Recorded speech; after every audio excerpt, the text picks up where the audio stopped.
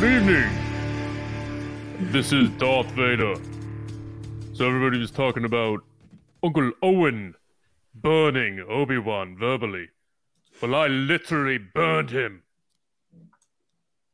Hey, everybody. Welcome back to TRB.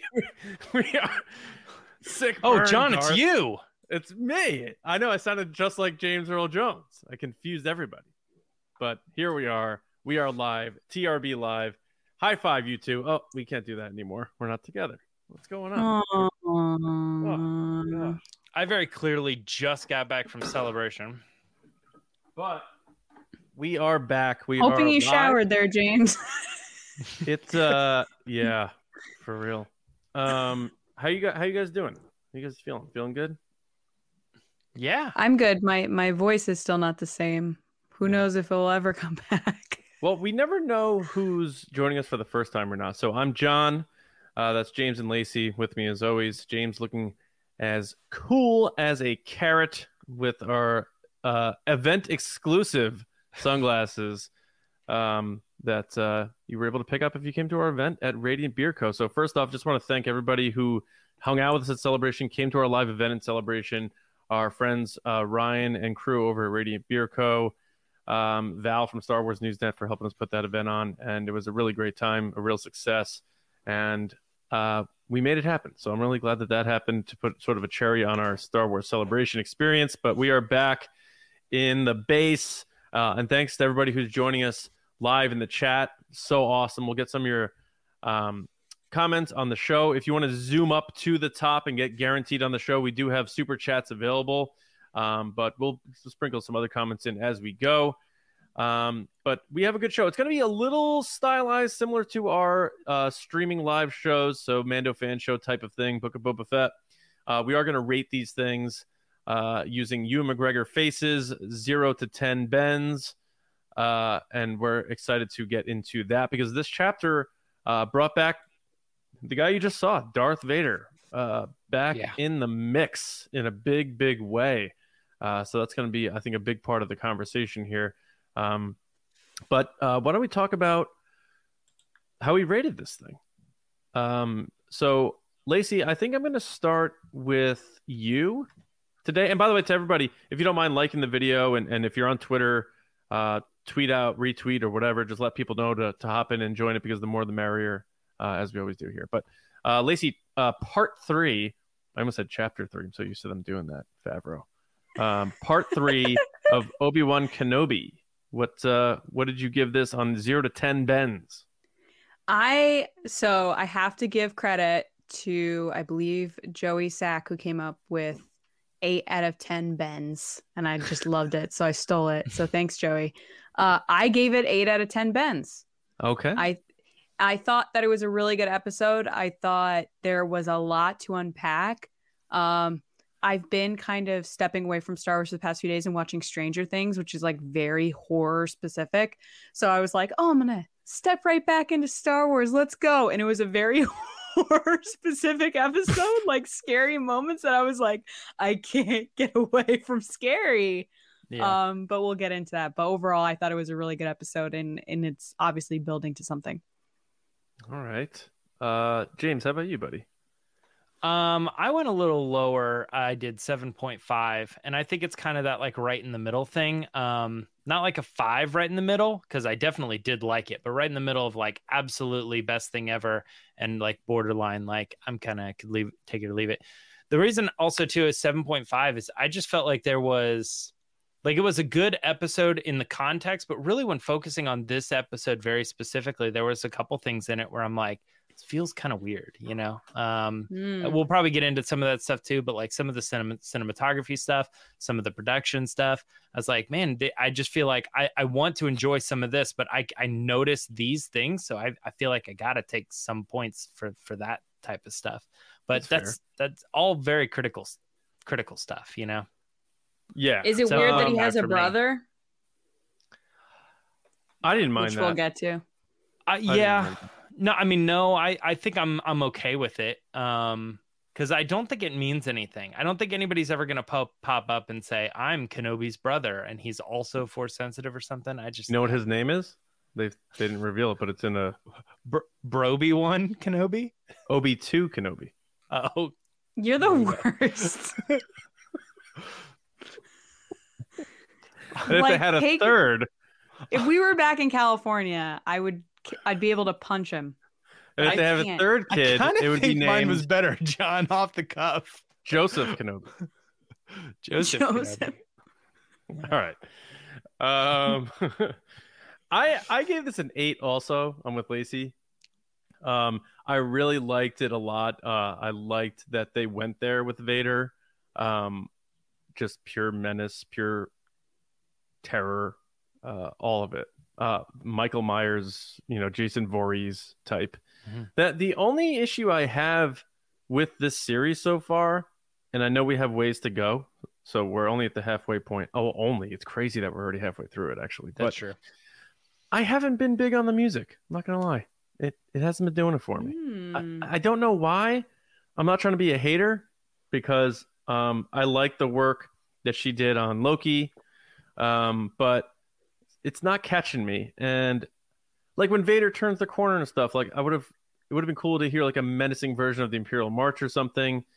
Some of the music choices being made didn't feel like Star Wars to me. I know it's crazy to say because the music for Book of Boba Fett and Mandalorian is so out there compared to Star Wars, but for so far anyway, the music hasn't landed with me. It may grow on me. We'll see. I still think the dialogue's really well written. I think Ewan is getting better and better every episode. And I think I'll get into it more later, but I think they've gone too far with Leia. But we'll see how that. I thought it was going to end this episode. I was very surprised that at the end of the episode, obviously it's continuing on to the next episode. I was like, oh, so if she's getting grabbed again, yeah, because then it gets into the point that for me at least, I question, how does she not know who he is later? It's getting a little tricky, and someone brought up a good point. Yeah. They're like, so what to about be that clear, quote? I do like little Leia. I'm just confused at where she's within the story. Yeah, I think she's adorable. great. I think she's really funny. Yeah. And we'll get into like how she handled the situation better than Obi-Wan Kenobi. I loved it. Somebody pointed out to me that she was too young to play 10. And I was like, that's a good point. I agree with that. And then I looked her up. James, and you can take the sunglasses off anytime. Well, I feel weird now. Like, but no, I looked it up and she's turning 10 in June. So it's like, she is that age. She's the correct age. But she does feel like she's like 6, doesn't she? She doesn't feel like a 10-year-old. Yeah. I mean, I wouldn't know. I haven't been 10 for a long time. Yeah. I mean, we'll see. Maybe that's just me, but we'll see. We'll see how it turns. Again, we're at the halfway point. A lot of times with these shows, we jump in too early with things and we got to see how they round out. But if she gets kidnapped again, I'm going to be like, man, get that kid home and safe. You mean a third time? Because she is getting kidnapped again, right? Well, as far as we know, she chases her. We don't know what happens. But this is just the rating portion, so we'll get to more of that later. We do have an average of ours. So our score, we rounded it out to 7.8 bends. That's a lot of Ewan McGregor, as you see here on the screen right about now. There he is. There he is. Very Revenge of the Sith-y Obi-Wan, if you will. But 7.8 nonetheless. I tried to go for. I looked at a bunch of Obi-Wans and I thought, come on, go with what we know as the GOAT Obi-Wan right now, right? You should have just picked like a photo of him from like Train Spotting or something. Yeah. I did think about using like an actual just picture of him, but there were two. Like we did the Tamara Morrison smile one. And so there were a bunch of him just like smiling like really big. And I was like, I don't know. It doesn't feel like Obi-Wan. It feels like Ewan. Yeah.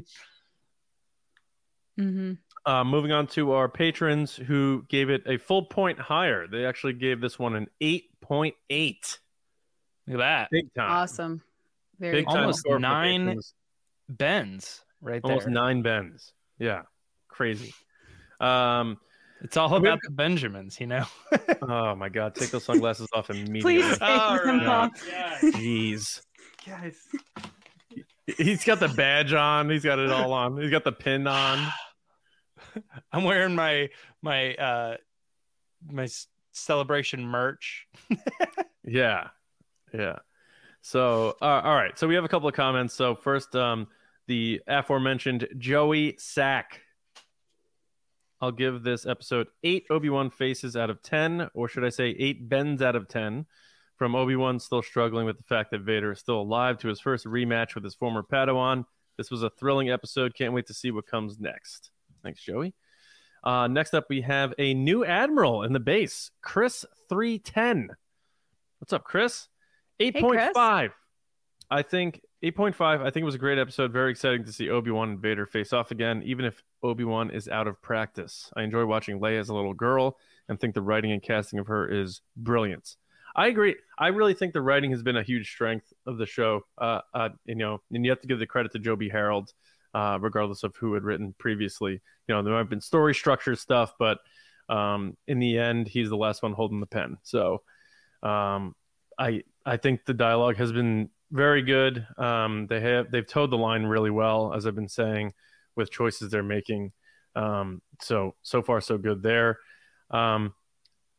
But we'll see, how things turn out for the story. But as far as chapter 3 goes, we can get into it in the mix here. But before we do, if anyone has any Easter eggs in the chat, they want to toss into the chat, we'll talk about them as we go through our discussion here on the episode.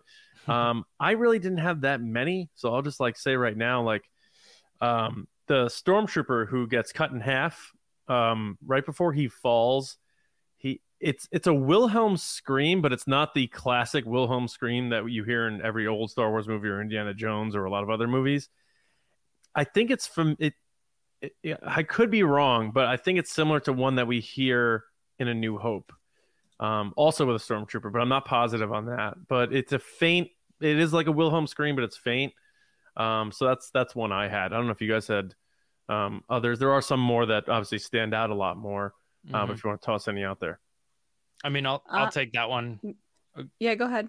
It just Quinlan Voss. It's very straightforward. It's almost hard to call it an Easter egg, but I would imagine only the people who know, So yeah, just if you didn't catch it too, when he's in the room and they're kind of talking about the underground railway, kind of underground system or whatever.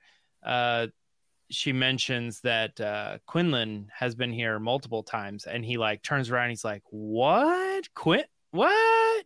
He kind of had this happy, surprised face that confirms he's alive, and that also confirms that he's not doing what Kenobi has been doing, and is still alive. To go back to that point, so it's kind of interesting. It moves the story along to say someone who should be kind of doing the same thing you're doing is doing much better for people and is still surviving. So, what are you doing?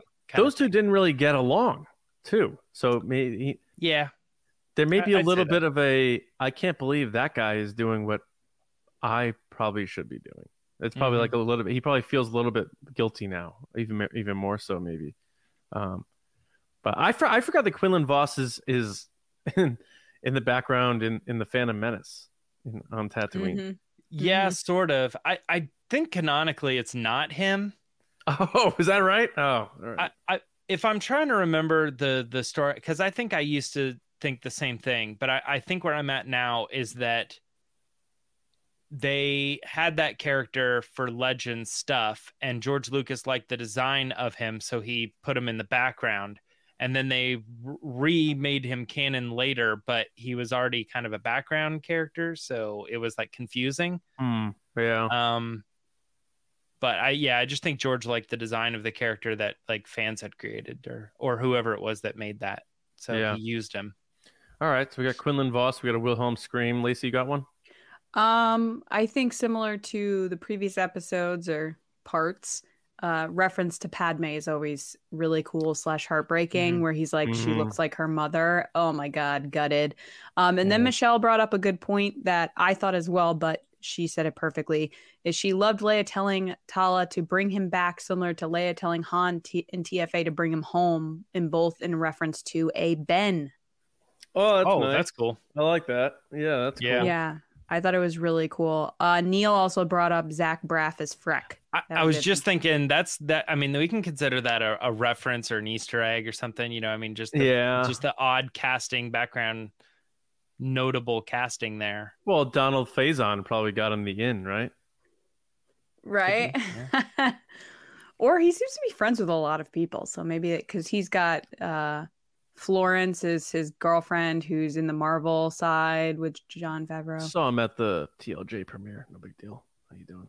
I also saw. I saw he somewhere. Held the door for you, right?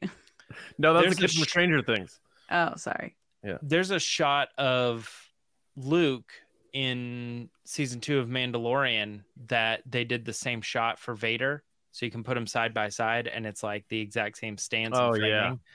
Of like a holding the lightsaber out to the side, and the camera's like under, so the lightsaber's on the side, body on the left. It's like Han Solo and Solo with the classic Western shot. Yes, yeah. But it's cool because you're thinking also too, these all kind of fall under the umbrella of like Favreau Star Wars. It's not like a reference to Empire Strikes Back or something. It's kind of like, this is new Star Wars referencing new Star Wars. Yeah, I mean, I don't know that there are many others that I could think of. I mean, we could really dig deep and be like probe droid and stuff like that. But there's a probe droid in this? No, I'm just kidding.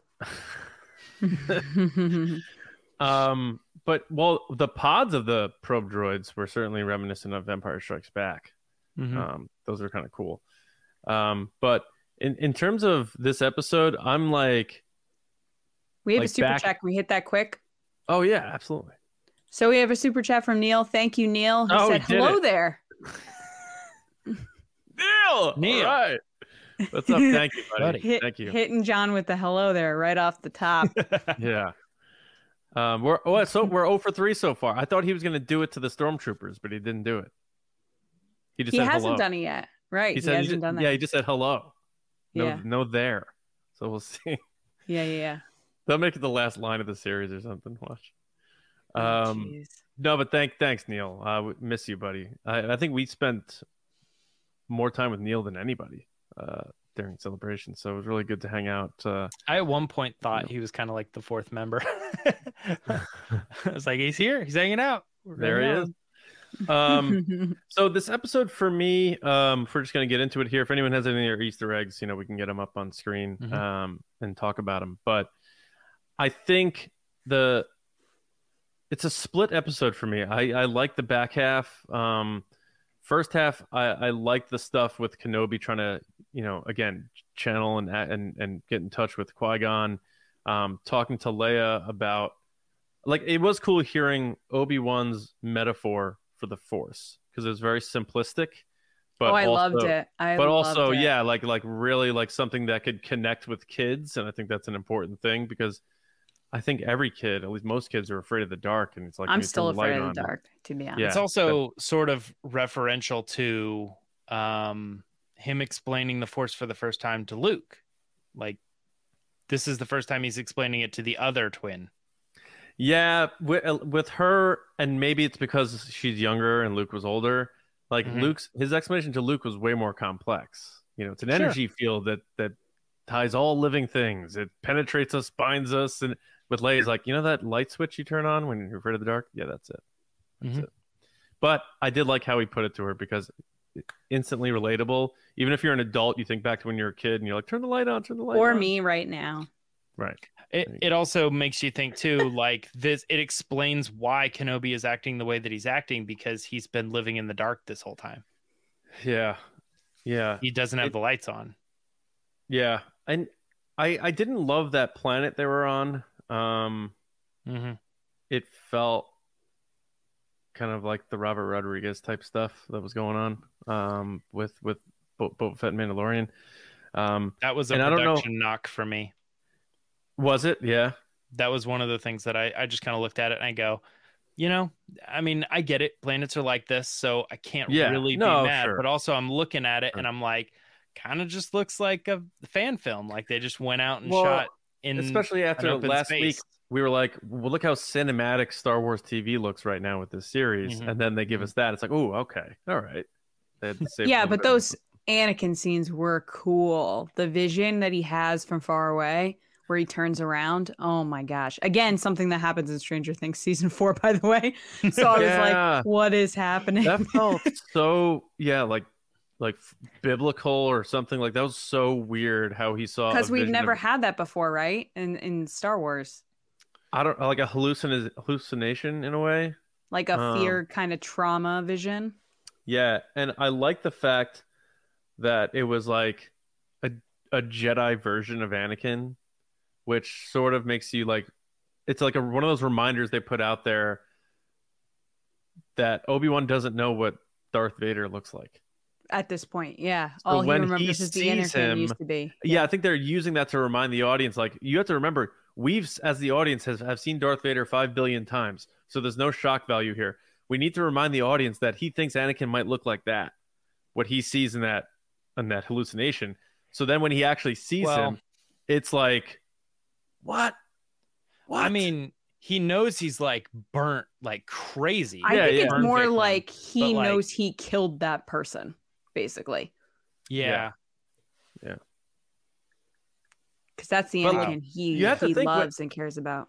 Like when he sees him in this giant suit and he probably feels his presence and that's how he knows it's him or something, it's got to be even more shocking because you are not looking at your former apprentice anymore. And then his first line to him is like, what have you become? And then Vader hits him with what we kind of speculated on, but we thought it would be with the helmet off. He would take the helmet off. He just said, what you made me. That was like, this was a very horror-esque, very scary episode. That was deep stuff. Yeah. Someone brought it up in the chat, actually. Where is it? It's where the stormtrooper gets cut in half. Like from that moment, like all the way through where Vader is drawing people out of and like killing people. He snaps someone's neck and stuff. And these guys had the enjoyment of watching my responses in our Discord chat where I'm like, what are you doing? Go, go, go, go, go. Oh no, Vader is like bad. It was that scene where Vader shows up. James, so if you go back and watch it and then read my comments, you're gonna be like, oh, she's here. Oh, okay, that makes sense. James writes in our chat, I made a video, and Lacey just writes, go, go, go, go, go. I'm like, are we, like, is this breaking? What's going on? Do we have to get this out? She's doing a live text commentary of her viewing. I was like, oh, Vader's bad when he, like, strangles someone, then snaps the guy's son's neck. I was like, oh my gosh, like, we're going for it. Which we had said previously, they have to make him more bad in this show. Yes. Because at this point, the worst we've seen him is Rogue One. Right. So they have to top Rogue One. And I would say, brutal wise, this was more brutal than Rogue One for me, at least. I felt like it was very, very personal, where he's like dragging a woman next to him. Civilians. Yeah. It's civilians. It's not soldiers. And that's a big difference, you know? And so I agree with that. I think they've done Vader. When he's dragging the person is even more brutal than the next snap. It's terrifying. Yeah. Because there's something. Yeah. But I think they've done Vader very well. Like that first scene where we hear him speak and it's with Reva via the hologram. And we had seen the concept art of that. And we were John, you called that, by the way. That would be her talking to him. Her working directly with Vader. You called that weeks ago. Yeah. And they're definitely teasing, I think, a redemption turn for her when she was about to reach out and touch the Jedi symbol. And people were saying, I did not pick up on this, but people were saying she's one of the kids at the beginning. Oh, yeah. Someone had said that. I saw that. And I was like, oh, I didn't even think of that. But it would make sense in the story arc of the show. Why couldn't I think of that? Like, that's such a good observation. Yeah, it's clever. I saw a bunch of people talking about it. Yeah. So I always took that to be the case because she's an Inquisitor. And my understanding of all the Inquisitors was that they were Jedi that were approached and chose the Empire in that moment, like that night. And so we might actually get that scene of her like choosing to go with the Grand Inquisitor or something. But what's interesting to me is then I was thrown because I think it's like in episode 2, the Grand Inquisitor says, you are only allowed to be here because we like found you and you had these abilities or whatever. And I'm like, that doesn't really line up with the backstory of Inquisitors, but okay, maybe this is new information. Maybe they are finding Force sensitives that then also choose to become Inquisitors. Where But Tala says that. She says they're taking children and they're like, to do what? And she goes, we don't know. Well, I think they're just killing them. Could be killing them. Could be training them. One or the other. Right. Yeah. I mean, they nailed Vader. I hit the look. I feel like they went back to the original mask design. They ditched the symmetrical thing from Revenge of the Sith. It looks a lot better. Obviously, the breathing sound is always just. I love hearing it. How he walked. So, like, I think Hayden did a really good job carrying Vader's sort of like physical cadence and that sort of thing, and his arm motions and his head movement. When he senses Obi-Wan and turns his head, that's a very Michael Myers move or Jason Voorhees. Yeah. But we've seen Vader do those like quick dramatic head turns and stuff like that and cape flips because we know Vader's very dramatic. Like everything Vader in this was great. And the James Earl Jones, I don't know what they did, if it was him or not. My criticism with Rogue One is he didn't sound good in Rogue One. But it sounded like Empire Strikes Back Vader. We do have a super chat from Ryan Wara who asks, thank you for the super chat, who said, did James Earl Jones record new lines for this or did they do it digitally? Vader sounded better here than he did in Rogue One. I don't know. Yeah, I know. People were saying that he was in the credits. It said James Earl Jones as Vader and Hayden Christensen were in the credits. Someone screenshotted the actual Mark Hamill was Luke and Mando.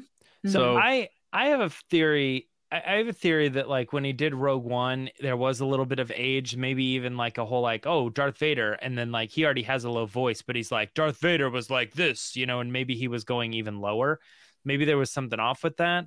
And they've since corrected. But also, I would think based on his Rogue One performance and based on what they've done for Luke and all sorts of other AI and stuff, I think they have to know they want to digitally mess with James Earl Jones' voice to have it forever. So I think that makes a lot of sense. I think when we get there and we get a little bit about the background of this, we're going to hear that like they have been working with his voice and making it true Darth Vader. They'll market it away like we really wanted to bring back the punch of A New Hope, or something. But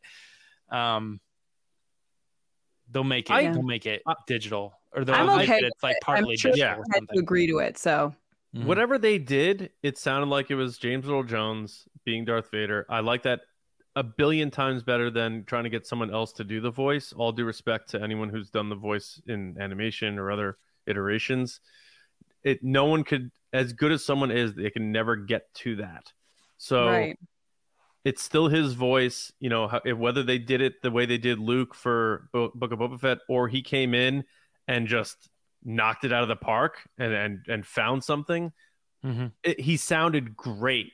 So everything about Vader, they got right to this point. And I like that they took him to those dark places. We're seeing him, killing civilians. And I'm not saying, I like seeing him do it, but it's like, that's what Vader's supposed to be doing right now.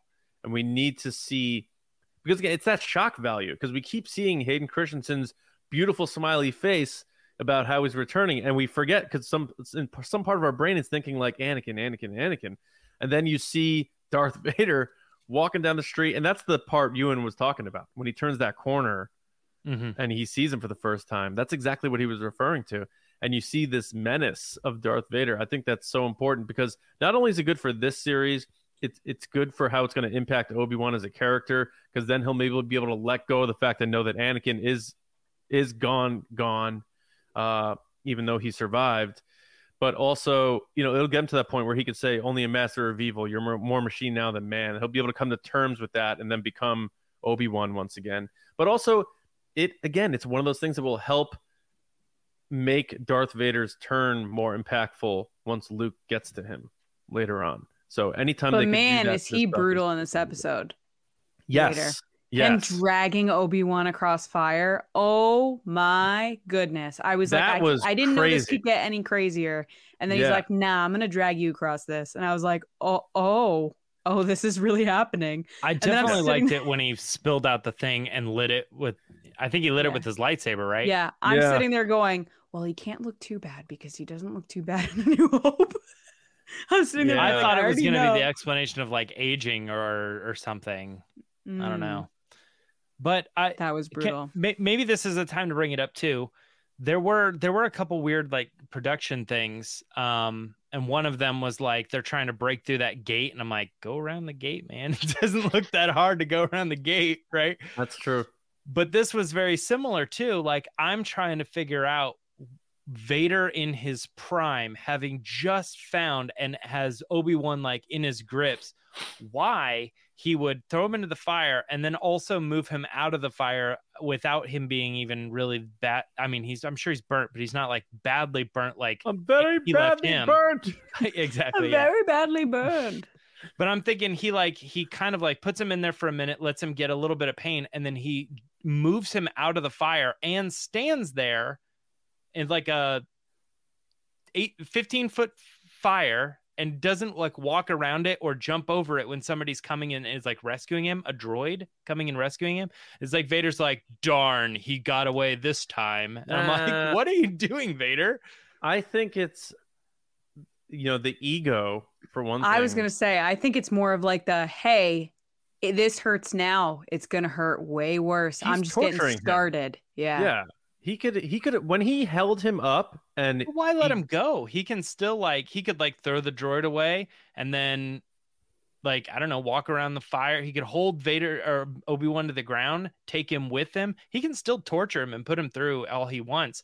But basically it seemed like Obi-Wan got away. And Vader, there was nothing Vader could do. I think he likes There's the a fire in chase. front of him, and there's something between him, an obstacle. That's the Got sort of away. the excitement of the chase of the hunt sometimes. That's what I was though. saying. I think he Yeah. likes the chase. He's Yeah, like, oh, and- okay, go ahead. You're hurt. I'm just going to hurt you more. So go ahead. Because it's clear when he had him elevated and got the lightsaber out of his hand, it turns off. He could have killed him right there. And they showed No, I him know. killing someone earlier by snapping their neck. So he could have done it, but he didn't. I'm he not opened saying windows and he pulled should bodies have out of killed houses them or and could have just killed killed them. I'm saying it's weird that he let him go. I don't think don't- that's I weird. don't- They do that in I don't think every it's weird. movie. Yeah. They do that in every movie where the bad guy either monologues, lets the person go. I know. And that's not a good thing. That's my point as I'm sitting here and I'm going, come on, Vader. All right. I get it, but I'm like, I wish that it wasn't as simple as like a few feet of some flames that stopped Darth Vader in his prime from being able to get to Kenobi, I just thought that was kind of a weak way to explain how Kenobi's going to get out of this situation. I was like, I feel like that's not a big enough obstacle for Darth Vader. But I feel like the 10 years that Anakin has spent since Revenge of the Sith, he wants to put Obi-Wan through that much too. Because, Vader's still suffering, and he suffers until he dies. I think Because he it's one still of those... thinks that he turned Padme against him. He still thinks that I think it's an eye for an eye thing. There's He wants to make him feel everything he felt. That's my take on it. I don't really have that big of an issue with that. But boy, Semper was Fi he... Danny says it good here. He didn't want to kill or torture him. He wanted to scar and put fear into him. He wants Obi-Wan to suffer. Yeah, I agree with that. Yeah. But it's interesting. Some of the lines too. He's like, "The years have made you weak." That reminds me a lot of A New Hope. Your powers are weak, old man. The one thing that I'm still curious how they're going to make work is that first line he says to him, or one of the first lines he says to him in A New Hope, which is, "When I left you, I was but the learner. Now I am the master." Because I mentioned that in my reaction. I was like, if this fight is any indication, geez, it was quite one-sided. And it was really startling seeing Obi-Wan using his lightsaber as almost like a flashlight and being scared out of his mind. Where, He was trying to juke him the whole time. He was like, huh, huh, huh. yeah, it is not... Run away. When he ran, I was like, aw. Because, I was expecting him. I think we were all expecting him to stand up to him, to be like, okay, what is he going to do now? He's doing the brave thing and leading him away. So what's the next step? And his step is, I'm going to run. It makes me realize, because you know how we say on the show, like there has to be you win one, I win one, you win one, I win one. Yes. So that when it comes to the final one, it's sort of like, who's going to take this? He needs a Qui-Gon pep talk. It's going to be like a Rocky thing. Yeah, he needs that Mickey pep talk. But I think because Vader had this moment, which made Obi-Wan a shell of a human, let alone a Jedi, there's going to be that moment like Superman 2, for anyone who knows that movie, like where he gets his powers back and he comes back and he just like really brings it. Well, Obi-Wan's going to be Obi-Wan again, and he's going to catch Vader off guard. Vader's going to be cocky, thinking it's still this weak, old, scared guy. And I think Obi-Wan is going to end up by the end of the series besting Vader. They'll get split up somehow, whether it's a natural element or the Force or something, and that will allow Vader to say, when I left you, I was but the learner. Now I definitely am the master, sort of thing. So I think this is an indication that Vader wins this one by a lot. He embarrassed Obi-Wan. It's like when you go to see like a UFC fight and like you go to the bathroom and it ends in 8 seconds. That's what this was. And then I think by the end of the series, though, Obi-Wan's going to be primetime Obi-Wan again. And he's going to, like, I don't know, shatter Vader's helmet. We're going to see Hayden's face and he's going to be on his back and Obi-Wan could kill him again, but he lets him go. Like, it's going to be one of those types of crazy things. But I think Obi-Wan, almost for the sake of continuity, has to have the upper hand by the end of this series. I agree. We have a couple super chats you want to hit. Oh, cool. Hit them. All right. First up, we have Soonerthron. Thank you for the super chat. Who said, "Love seeing Leia learn about the very early Rebel cells. What are your theory how Reva knew Anakin was Vader?" I think she says that in the last episode, that she went on the archives. Yeah. Of him knowing. She found out through the archives. Bail Organa. Yeah. So then I guess my answer to this would be either Darth Vader told her or she found out through the archives. I think they set that up, that's how she found out. But he's been pretty honest with her. I don't think Vader's ever told anybody who's ever figured it out. I can think of 3 people that have like figured it out, and he only killed one of them, and the 2 that he didn't kill were Thrawn and Tarkin.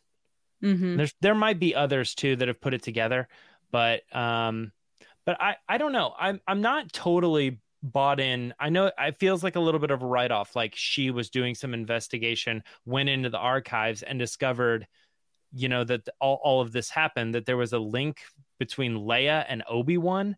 Like, who wrote that down? Did Bail write that down and put that in the archives? No. I don't think that there was a link between Obi-Wan and Leia. I think she figured out that Bail and Obi-Wan knew each other. So she stole Leia not knowing she's Leia. She just stole her knowing it's Bail's daughter. Yeah. That's the confusion that a lot of people have. She does not know it's Leia. She does not know it's Anakin's daughter. She just knows it's Bail's, and that Bail and Obi-Wan are friends. Okay, because that does make more sense. Vader, right? Yeah. But I mean, it wouldn't. I mean, true. Okay. Yeah. Okay. So I can buy that. I'd like to go back and listen to the explanation again, because my impression was that she said, "I found a connection between the girl and Obi-Wan." That's why in the archives, and I'm like, what? I'm waiting till the series is over. I'm like so obsessed with continuity for them to explain all this stuff, because the more time he spends with Leia, the weirder her speech to him gets in the message from R2. Like, she doesn't know him. Like, years ago, you served my father. Well, that's Kenobi, what I'm saying. Years ago, you served my father in the Clone Wars. It's not General Kenobi. 9 years ago, we spent 3 weeks together, and I got kidnapped 3 times, and you really helped me out, and I called you Ben. That was cool. I've and you talked about my mother. Yeah, you talked about my mother. Yeah. This is a little strange to me, though, and I don't think I've ever said this, but I have always thought there was a little bit of a strange Bail, not Leia. Yeah. So I've always thought there was a strange misconnection between her who in her hologram in A New Hope saying, "Years ago, you've served my father." It implied in that moment that she didn't really know who this person was. Right. Yet when Luke rescues her and he's like, "I'm here with Ben Kenobi," and she's like, "Ben Kenobi, yeah!" Like Right. it's as if she totally knows who that is. Where is he? Let's go. So I always got the vibe that when she's getting rescued from her cell, she does know Ben on a personal level. But then that message at the beginning implies that she doesn't. So I've always kind of felt that. So it already kind of felt a little disconnected for me anyway. So now going into this show, I'm like, I don't know whether she knows him or not. It doesn't really make a big difference to me. Interesting. All right, we have one That more is super chat from Chibigon89. Danny, what up? Thank you for the super chat. She asks, do you think Leia may try to heal Ben's burn injuries using the Force in later episodes? That would be kind of cool.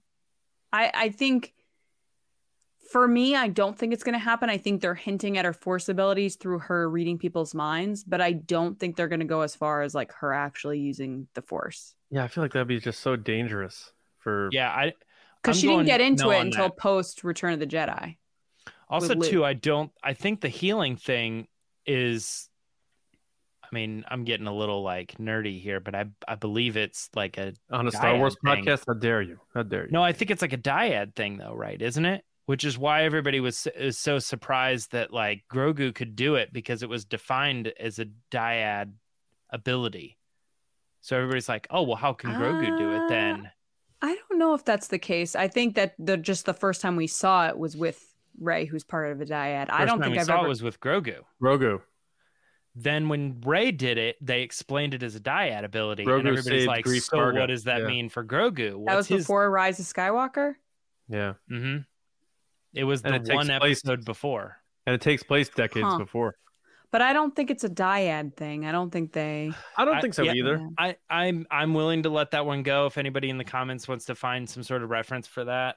But I feel like I remember hearing that, and then everybody we were all speculating, does that mean Din is like Grogu's dyad? There was a lot of talk about that for a while. Mm-hmm.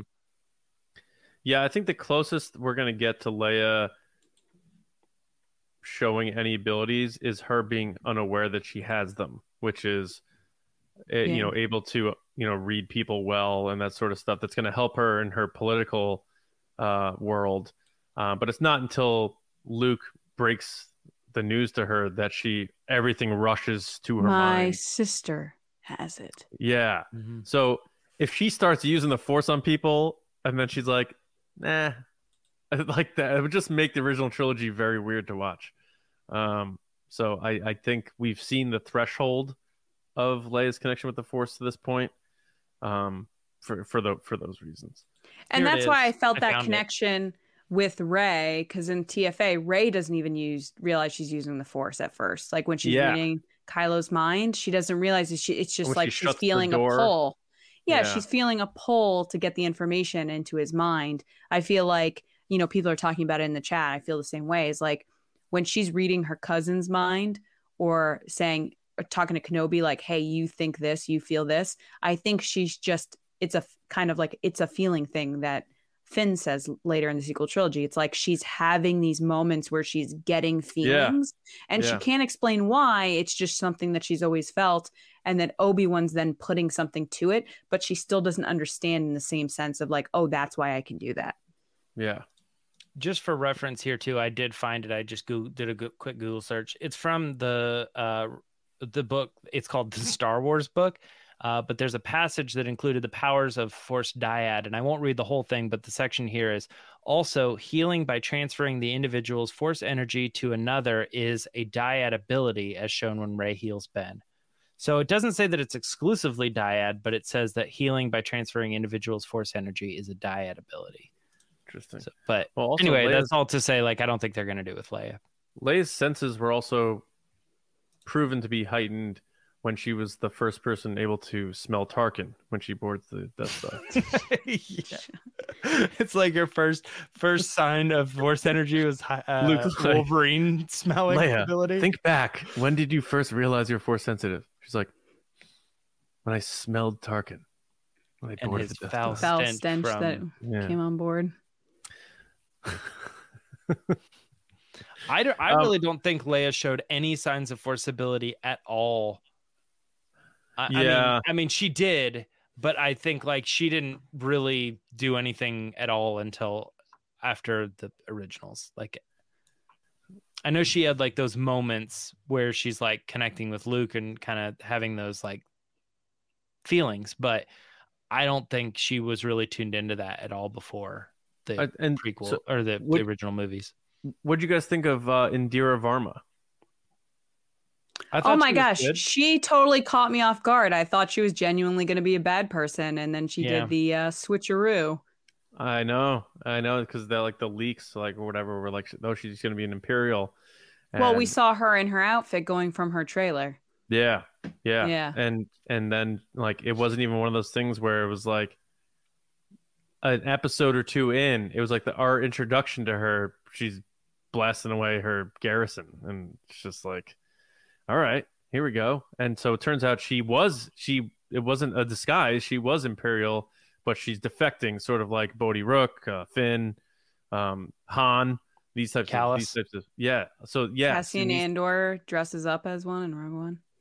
Right, but that's disguise. But she's saying people who are still in the Empire doing more good, but actually being there and being a part of it.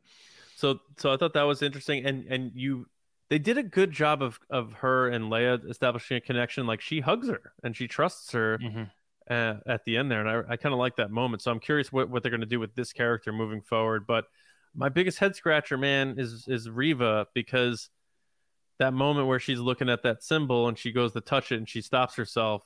That's, to me, them pretty quite clearly saying that there's conflict going within her, and maybe this over the top attitude she has is her trying to push down any light side feeling she has, sort of like Anakin in the prequels was very like, when he went bad hard, and it was just to prove to himself that he can do it. As I see a lot of Anakin in her, prequel Anakin in her, and I'm curious what happens with the character, because she's new to this series. Where is she during Rebels? Is this going to be a situation where she does turn and does a martyr thing at the end of the series? I don't think it's that strong.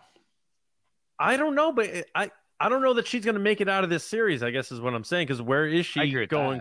Where is she going forward? And I think that's going to piss off a lot of people, but Star Wars does this stuff. Like it's a tough galaxy, and a lot of people don't survive. And when you tell stories that happen before really meaty storytelling, like not everyone could go run a deli, as we joke around in this podcast, like, or go flying on a Purgle somewhere like Ezra. These people have to die, unfortunately, and that's why Beckett died, Val died, and all these people that you make new characters predating your heaviest chunk of storytelling. Unfortunately, they have to bite it, or it doesn't make a lot of sense. I definitely think that she could die, but I'm starting to be sold that she's not a character, even though people are pointing to that moment. That to me did not imply that she's going to have a turn, or she's going to like help the good guys at the end or something. To me, that was just building up sort of the life choices she's made up to that point. Like, I think you're allowed to have a moment where you say, like, am I making the right moves? Did I make the right decisions in my life? And still, even though everybody around you goes, no, you didn't. You're down the wrong path. I still think you can have that moment and consider it and go, yes, I did. I'm making the right moves. And I think that's the vibe that I'm getting from her. I think she took that moment to think about, oh God, I like so many people I've lost along the way. Am I making the right decisions? But I still think she's bad. I think it's less than both of what you're saying. I think it's literally she saw it and she went, ugh, and she was angry. Okay. All right. I think it was literally kind like of in the middle there. Like they're hiding. That's people. Good though. That means they're doing a good job of keeping it mysterious, which is important for a series where we know the fates of most of every other character. So honestly, this episode felt very Hunger Games to me. I'm not gonna lie, like very much. Oh yeah. You have your heroes being hidden away. You had people from the other side turning sides to hide them and get them out. People being kind of sacrificed to do that while running from bad people at the same time. It felt very Hunger Games to me. Can I say something controversial? Sure. I didn't think this was a very well directed episode. Interesting. And why do you say that? Because there were certain moments where I wanted to see certain things, and I got the exact opposite. Like with the lightsaber fight, she took it from like a sniper's view, like 500 yards away at one point, where you just saw the lightsabers, and I'm like, I don't know, why am I seeing that? Is it because of the brightness of the lightsabers? I didn't like that. And then some of the shots were too close to them, where it was like, sometimes in movie fights, like especially martial arts movies, where you're like, I don't know who's hitting who or what's going on right now, because it's just these quick cuts. I just wish they almost did a like Last Jedi on Crate, where it's like, you give me the widescreen shot and let me see what they do. There was a little too many shots and too many vantage points. When the first time we're seeing Obi-Wan and Vader clash, and it didn't feel big to me. It didn't feel. I agree with that. Yeah, I think they're trying to do like you're right, they have that big wide out shot, but would you rather be like 10 feet away from Jason, or would you rather be like so close that he's like not even in frame kind of thing? That's what I mean. I think they were trying to get the horror element in there by being like all of a sudden you feel like you're far away and you're comfortable, and then boom, like all of a sudden you're like so close, you're like, I feel uncomfortable. And maybe some of those cinematography choices were there. I'm kind of defending the cinematography. I have negative things to say about it, so I'm maybe playing a devil's advocate here. But like, well, it's because I'm trying to think. Maybe there's an angle of like the offness of it is supposed to throw you off, and it's supposed to be, maybe you're supposed to feel like Obi-Wan, like disoriented. Yes, maybe? that is totally possible that they made those choices on purpose to make you feel on edge. But I thought the camera angles were weird. What's the rule where like you're not 180 supposed to break the rule. 180 line? It was all over the place in this. And times it looked like Obi-Wan was like, Darth Vader's over there. And he would run off to the right. And then they changed the angle and it would look like he just came right back out and stuff. And I'm like, I think that plays into being disoriented. I think the wide shots are to show you how lost he feels and he has nowhere to go. Like they're showing you there's literally nowhere he can hide. He's got to face Vader. And I think that's what they were trying to portray with those big wide shots. Yeah, I just didn't like it. That's all right, though. It is a little weird, though. Twice in this episode, like there's a character here and the good guy here, and the good guy starts going one way, and then somehow the bad guy ends up on the other side. And it's like, how did that happen? Because like Vader somehow made it all the way over the horror and was waiting aspect. for Kenobi. And the bad guy always shows up, no matter what door they open, where they go. Yeah. Also, Reva enters that tunnel way after Leia and her person, her escort or whatever, and still somehow ends up at the end of the tunnel before Leia gets there, and Leia's even running there to get to that spot. Yep, like, Brian. How did she get there? Brian just put up a good point. Turning off his breathing on and off. I mean, I don't doubt it. Stealth mode. He's just holding his breath. Yeah, if he can do that, I don't even know if like Vader does that or not. But if that's something he can do, then that's pretty cool that he did that. Because I did notice that. I was like, wow, it's really quiet. Mm-hmm. We do have another super chat from Ryan. Thank you, Ryan, so much. He asks, "What's up with the Grand Inquisitor? Is he dead? But he does in Rebels, so he can't be, right? I think the Grand Inquisitor. Yeah. Oh, sorry, dies in Rebels, so he can't be, right? I think the Grand Inquisitor will kill Reva before the show is over. That would make a lot of sense. Boom. That's been my theory since I saw him die. So he'll come back at the very end. She kind of like set her groundwork by killing him because he's just gonna come back and be like, "Yo, remember that time you killed me?" Well, yeah, it's like in those like crime or gangster movies where you do everything you possibly can to get to the top. But then all the people, like, it comes home to roost. Like, all the things you do come back to bite you. Or, like, at the end of the training day with Denzel Washington, it's like he played with fire a little too much, and then it came back to get him. Like, that's a good, like, tragedy trope. And things could come back to get her by the end because she was a little too ambitious. Yeah. I think that's just, like, I completely agree. I think that's something that a lot of characters do is, like, they go too hard. And they get sloppy. And you can see as the series is going on so far in the past 3 parts, she's getting more and more sloppy. She's not listening to direction. They keep telling her to stay in line. They keep telling her not to do things, and she keeps going off on her own, running off into the tunnels. You know, I keep thinking she's getting better. I take it as she's look, there is an element of her getting closer and becoming better at finding clues, but there's also an element of she's being hasty and not waiting for direction, which when you do things on your own, like she did at Dayu, she ultimately failed. Yeah. And she keeps falling into this pattern of like, I'm going to go off on my own. And I'm not saying that that doesn't come with some type of, win, because obviously she has Leia at this point, but. Is it weird that I don't like, and I've said this on the podcast before, and I don't know why I feel this way about lightsaber duels. They're so anticlimactic when they're happening on flat ground, like sea level. I need my lightsabers to be up in space or up on some higher plane or something. For some reason, like the crate one, I was like, this is okay. This is cool. Looks great. But these are just two guys on flat ground right now. And that's just me. I like for something, the grand stage of it all and the theatrics of it all.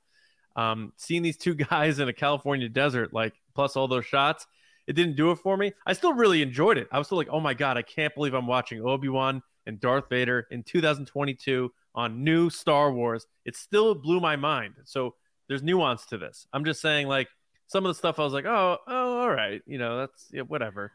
I think my favorite scene, though, was the scene where he shows up, which we knew was coming from all the interviews leading into the show. Right. And it was the Around first time we see him. Yeah, we're coming around the corner. And I knew as soon as he was feeling or sensing that he was coming, I was like, oh, here it is. Here it is. I thought that was done really well. From the moment we hear him, we see his boots, we see his cape, the way he's just grabbing people out of like it sets the tone of like, he is evil. He's out to get Kenobi, and he's going to murder him and murder anybody that stands in his way. Thus why drawing Kenobi out, because he's like, well, if I don't go, he's going to kill Leia, because he kills some teenager right in front of the father. Right. And I'm sort of understanding what Deborah Chow said when she brought up Logan, because, Wolverine isn't Wolverine anymore. And he has stood by while bad things happen to other people, because he's out of the game. And seeing Obi-Wan hiding and looking through the slots on that door as Vader's killing civilians is a very startling thing to see. It's Obi-Wan jarring. Kenobi do that. Yeah. And as a fan, I had to readjust and understand that this is who he is right now. He will eventually get back to the wise Jedi Master that we meet in A New Hope. But processing that and seeing that is really tough to swallow. Just like Luke Skywalker, it's the same thing. It's like this moment of like, wait, what? Who is this? Hearing Luke Skywalker say, I came to this island to die. It's just like, oh my God. And we know, Luke obviously does one of the greatest things that Jedi's ever done by the end of that movie. And then with Obi-Wan, we know what, he's going to find that hope again and re-find himself. So that's fine. But seeing him in this spot, like, it can't get darker than this. So now that we're at the halfway point, that we have to turn the corner here, right? Yeah, I was surprised they kept the Leia thing going. That was the thing that kind of caught me off guard. Yes, I thought she was agree. going to get away and be fine, and then that was going to be the end of that, and then we're moving on with this Obi-Wan kind of story. I was surprised that now Leia's getting caught again. Yeah. The only thing that didn't surprise me about that was I talked about how in the trailer we see Reva at the Fortress Inquisitorius, like fighting and like blaster bolts and stuff. So I'm like, there's gonna be a breakout there. So when she was the one to capture Leia, I imagine she's gonna take her back, and I'm like, okay, well that explains the trailer then. It's because now they have to go there to get her out. Oh, that makes a lot of sense. Good call. I forgot about that part of the trailer. Yeah, because there's TIE fighters behind her and stuff. Yeah, it didn't particularly surprise me, but I thought, oh, well, they're captured again. I still kind of had the same general reaction. I also wanted to throw this out there, too. It really doesn't mean anything to probably a few people, but I was kind of pulled out of the Darth Vader fight because there is a very popular A Day to Remember song, if you know that ends with repeating a chant and a crowd chant, and they get the whole crowd singing it, and it goes, "You should have killed me when you had the chance." And so Darth Vader going, "You should have killed me," and I go, "Oh God, don't say when you had the chance." And he goes, "When you had the chance," and I'm like, "Did remember right there." Like, that line's been lyrics. that line's been used. I don't doubt it, but to me, I'm like, oh, Newfound Glory, or, you know, like, oh, Blink 182. Like, it pulled me out a little just for fun. I just wanted, if anybody knew A Day to Remember or knew the song, they probably thought the same thing. Find it hard to not make that connection. But what'd you guys think of Ned? Which, by the way, I was surprised that Lola is L0LA because every package I've seen, she's not L0, it's LOLA. Yeah. So I was very caught off guard in the subtitles when it's L0LA59. I was like, that could have been a botch on the subtitle though. She says 0, I think. Oh, does she? Yeah, I think so. But yeah, I was just like, oh, that's interesting. But so what do you guys think of Ned? I didn't look at the credits. Is that O'Shea Jackson Jr.? Was that confirmed now? I don't know because he didn't speak. So he didn't speak, but I got the I had a gut feeling that was him, right? And it's probably I could just look in the credits and probably it's there. I got a gut feeling. The other thing is you guys saw Moses Ingram and all the racism stuff that was happening or whatever. One of the people to quote tweet that was O'Shea Jackson Jr. and he said, "Wait till they see what my character does." And I was like, when I'm watching this episode, I was like, so is that like a reference to him? And is like his character would be like helping people. Like, I don't know. I just kind of got a vibe from that, but I could be wrong. Is it not him? I don't know. I'm trying to pull up the credits now. But I loved how the character played dumb, you know, like, oh, I don't know what's going on. But then there was the moment where he's like tightening his grip on the hammer. And I'm like, don't do it. Just stay calm. Well, we know he fights stormtroopers like. Or did that happen? Did that happen in this episode? There's a scene in the trailer where he's like, they're shooting. He did not fight anybody in this. He shoots at stormtroopers in the trailer. Yeah. Or but not in this episode. Right. Not in this. So I was like, so we know that happens. James, X-Men. Magneto yells to Charles Xavier, "You should have killed me when you had the chance." Yeah. I think that's a popular put that quote. Song and then take every movie quote that it's ever happened and put it over. Dude, I saw a Conor McGregor fight last summer. He wound up breaking his leg, but he was like, "You should have killed me when you had the chance." That didn't work out for him. I mean, I don't doubt that it's been used a million times, and I don't think it was very original even when I heard it, but now it's ingrained in me, and hearing it, I was like, oh gosh, Darth Vader line. Right. Yeah. I completely agree with this. Christy says Obi-Wan has PTSD and has been ultimately living as a recluse, and on top of it thinks that all the Jedi are dead. Dude is depressed and struggling to acclimate. Absolutely. That is an understatement. Yeah. He is absolutely terrified, and I think anybody would be. I mean, you not only killed your brother and your best friend, but now you're watching all this like terrible stuff happen to people right in front of you, and people are dying, and it's basically, I'm sure he feels it's all his fault. He was the one that was supposed to take care of Anakin, to guide Anakin, to be there for Anakin, and he probably feels somewhat guilty for letting this happen. Yeah, and to be clear, when I said it was jarring seeing it, it didn't mean I didn't understand why. I mean, it makes complete sense that he's in this state, in this spot. But looking ahead though to by the way, I thought the Freck character was kind of funny. Though I thought it was Seth Rogen. I did too. When I heard when he whispers to them and he's like, "You might want to check these two out here," I was like, "Oh my god, that's Seth Rogen." But I guess it was Zach Braff. So anyway, I don't see O'Shea Jackson Jr. in the credits. I don't see actually any credit for Ned B. Maybe maybe he talks in later episodes, and that's why. Yeah, maybe they're not crediting him because he didn't have a voice. So we'll see. Yeah, looking ahead to chapter 4, I mean, James, you made a great connection if that's the case, where she does grab Leia again and takes her to the headquarters where the Inquisitors are. Then that would lure people over there? Does that mean Vader goes there? Like, I'm not sure, but I really don't know where they're gonna go with Chapter 4. Do you guys have beyond that? Do you guys have any inklings or thoughts on what we're gonna get next week? I'm not really sure because again, I thought the Leia thing was kind of ending this episode, but seeing what James said after watching the trailer and everything, that totally makes sense. I don't know where else this could go because it's only 6 episodes. So we're already on episode 4. We're halfway through this. Where else could they go and what else could happen so that it doesn't go past the point of changing what we see in A New Hope, while also kind of getting Obi-Wan to the point that he is still a hermit, but not so depressed and negative, because the guy we see later is not that.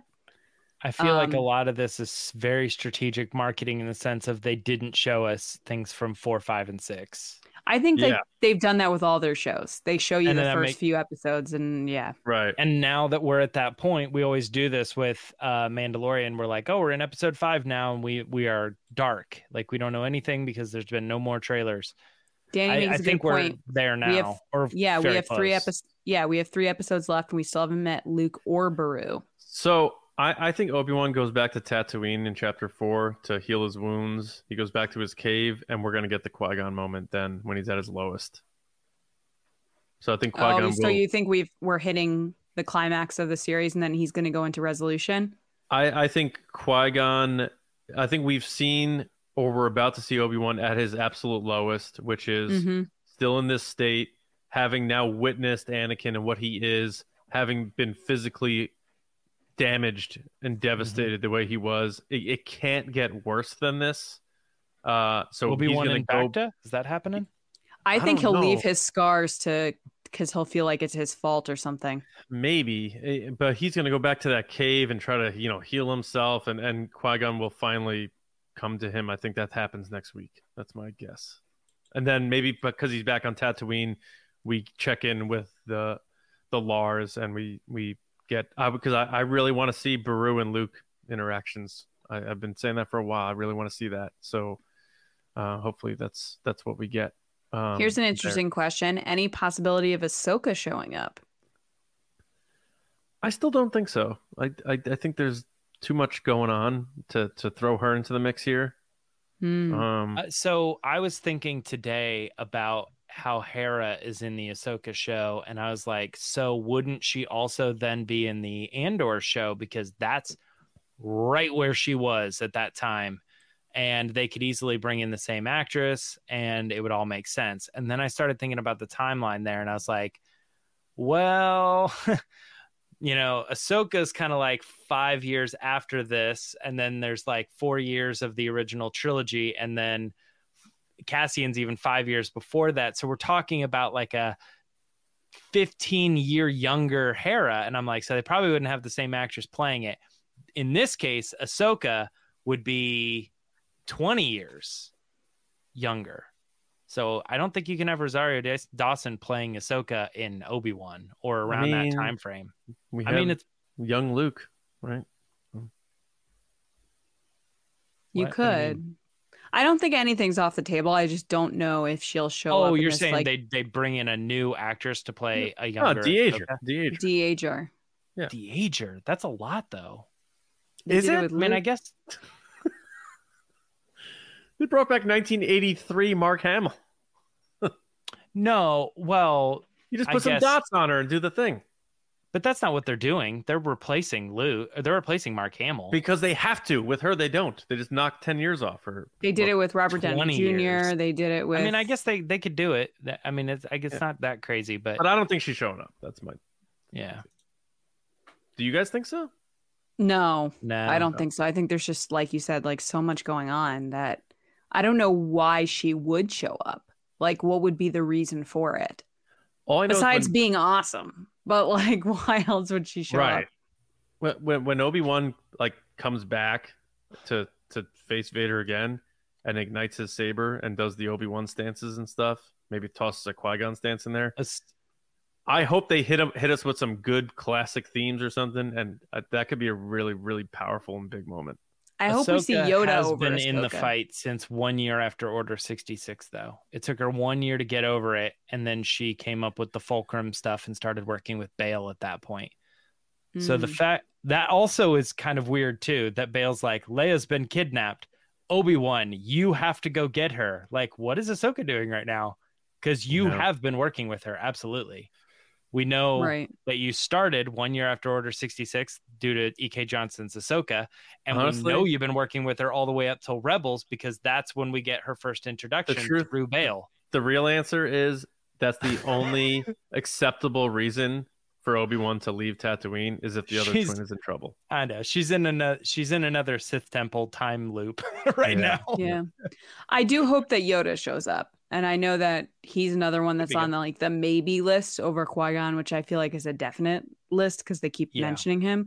But I really hope Yoda does. They don't need Yoda. I can't Yoba. speak. They don't need Yoda, but it would be good to see him. I agree. Mm-hmm.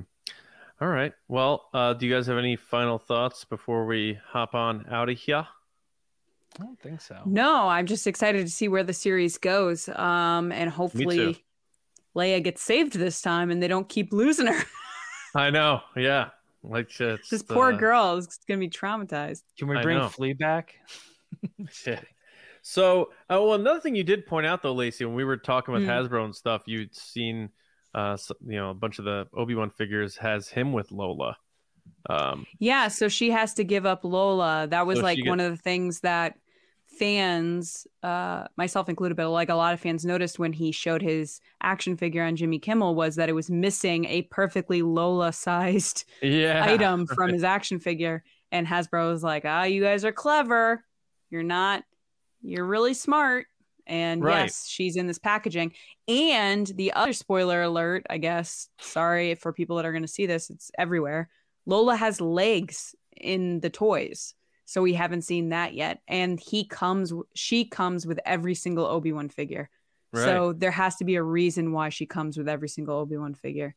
So maybe when he finally brings Leia home, she's like, she gives him Lola. Yeah, you have her. You can use her. Which then what happens to Lola in New Hope? But I don't want to know.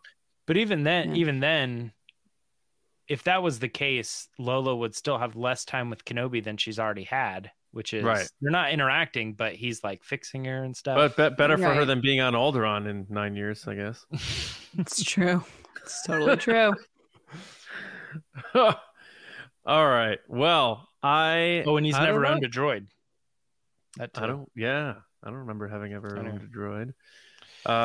So one last question. Callie Kid wants to know, where's Han Solo in this time period? You know exactly where Han Solo is in this time period. He's working for Jabba. We need to see it. So hopefully John Kasdan, I love John Kasdan. Does she? Sean says that Lola has legs in episode 1. I got to go back and rewatch it then because I didn't remember that. And when I was in the panel with Hasbro at Star Wars Celebration, they showed her on the screen with legs and everyone literally went, spoiler. Like everyone in the room muttered that. I got to go back and watch now. I'm not saying Sean's probably right and I missed it. Yeah. Cool. That's cool. Right on. All right. I believe that is it for now, right, guys? Mm-hmm. Yeah, good? Totally. Feeling good? Mm-hmm. Feeling good? Feeling great. All right. So thanks everybody for watching. We will be getting this up on the podcast feed as well, and we'll have it up on Star Wars Newsnet too. But if you just showed up late, it will be live on the channel for you to go back and watch. But also, if you want to wait for the audio version, that's cool too. If you don't want to look at these pretty faces, who wouldn't want to do that? Yeah, come on. Come on. Thanks, everybody. Really appreciate you checking in. For those who have checked in live, it means a lot to us. Make sure you go to StarWarsNewsNet.com for all of your Star Wars news. We also do reviews, editorials. We have an interview coming up on there from Kyle with Adam Christopher, Shadow of the Sith author, and a lot more at Star Wars Newsnet. But also TRB. We have episodes 2 times a week. On Monday, we are going to be putting out the produced version of our live event from Star Wars Celebration. So you're getting an episode of TRB, but not a standard episode. You're getting what we did live, which went really well. We really had a great time. So patrons have already seen it, even if they weren't at Celebration. Live got stream. it early. Yeah, so we're going to get the produced version for you that James is working on. for Monday. So look for that. And of course, patreon.com/resistance broadcast. Our live event wouldn't have happened without your support. Us being able to do stuff like this would not have happened without your support, and us doing 2 episodes a week and more content couldn't happen without you. So thank you all. If you are interested in signing up, it is just patreon.com/resistance broadcast. Tier start at just $2 a month. And we do a lot on there. We take pride. We're doing a Q&A right after this. We are doing a live Q&A. So if you are a patron, stick around, maybe bathroom break, grab a snack, and we'll answer some questions that aren't always about Star Wars. But I do want to say a special thank you to our generals and spice runners. First, our generals, Carmelo, John Reese, Jetta Rosewater, Paul Olson, Frank Grande, Darth Hurricane, John Charlton, Nick Kratz, Christian Morales, Brian Smith, Matt Chitty, Danny, Mike Ramori, Matt Heath, Chris White, Brandon McLaughlin, and Val Trichkoff, and our spice runners, David Probus, Neil Shaw, Kendall Gellner, Ryan Wara, Dave Hornack, Micah Harrison, Thomas Hennessy, Andrew Staley, and recently bumped up the teddy bear of TRB, Jeremy Myers. Love you, buddy. The awesome, Skittle? Man. And the Tropical Skittle? Tropical Skittle at the Make Solo 2 Happen meetup. But next Wednesday, June 8th, we're going to be doing this again at 9 p.m. East, Chapter 4 of Obi-Wan Kenobi. So who knows? Maybe we were way off on all of our speculation, and sometimes that's okay. I love being wrong. Yeah, being wrong is fun because then that means you get surprised. So it's really cool. But we'll see you all hopefully next Wednesday live at 9 p.m. We have one more super chat. Oh, yeah. So our last super chat is from Neil. What up, Neil? Who says, Neil! May the force be with you and your families. Miss you all. We miss you too, Neil. Thanks for the super chat. Hope all are well. Miss you, buddy. Till next time, man. It was such a good time hanging out with him and everybody. So I do miss everybody already. It's good to be home, but I miss everybody for sure. You guys can find me on Twitter at Johnny Hoey, writing and editing at Star Wars Newsnet, and my movie podcast, Just Like the Movies. We just put out our episode on Top Gun, the original, today. So check it out. James. You can find me on Twitter and Instagram, both the same handle at Myra Trunks. Right on. Lacey. One last comment. Lando said, I'm a little late to the live stream, but wanted to say that John called down Vader's line, I am what you made me. Look. Don't give him that. I don't know what to say. I'm just honored to be nominated. Shut up. People can find me on Twitter and Instagram at Lacey Gillerin. Hopefully my voice comes back soon. Hopefully not. No, I'm kidding.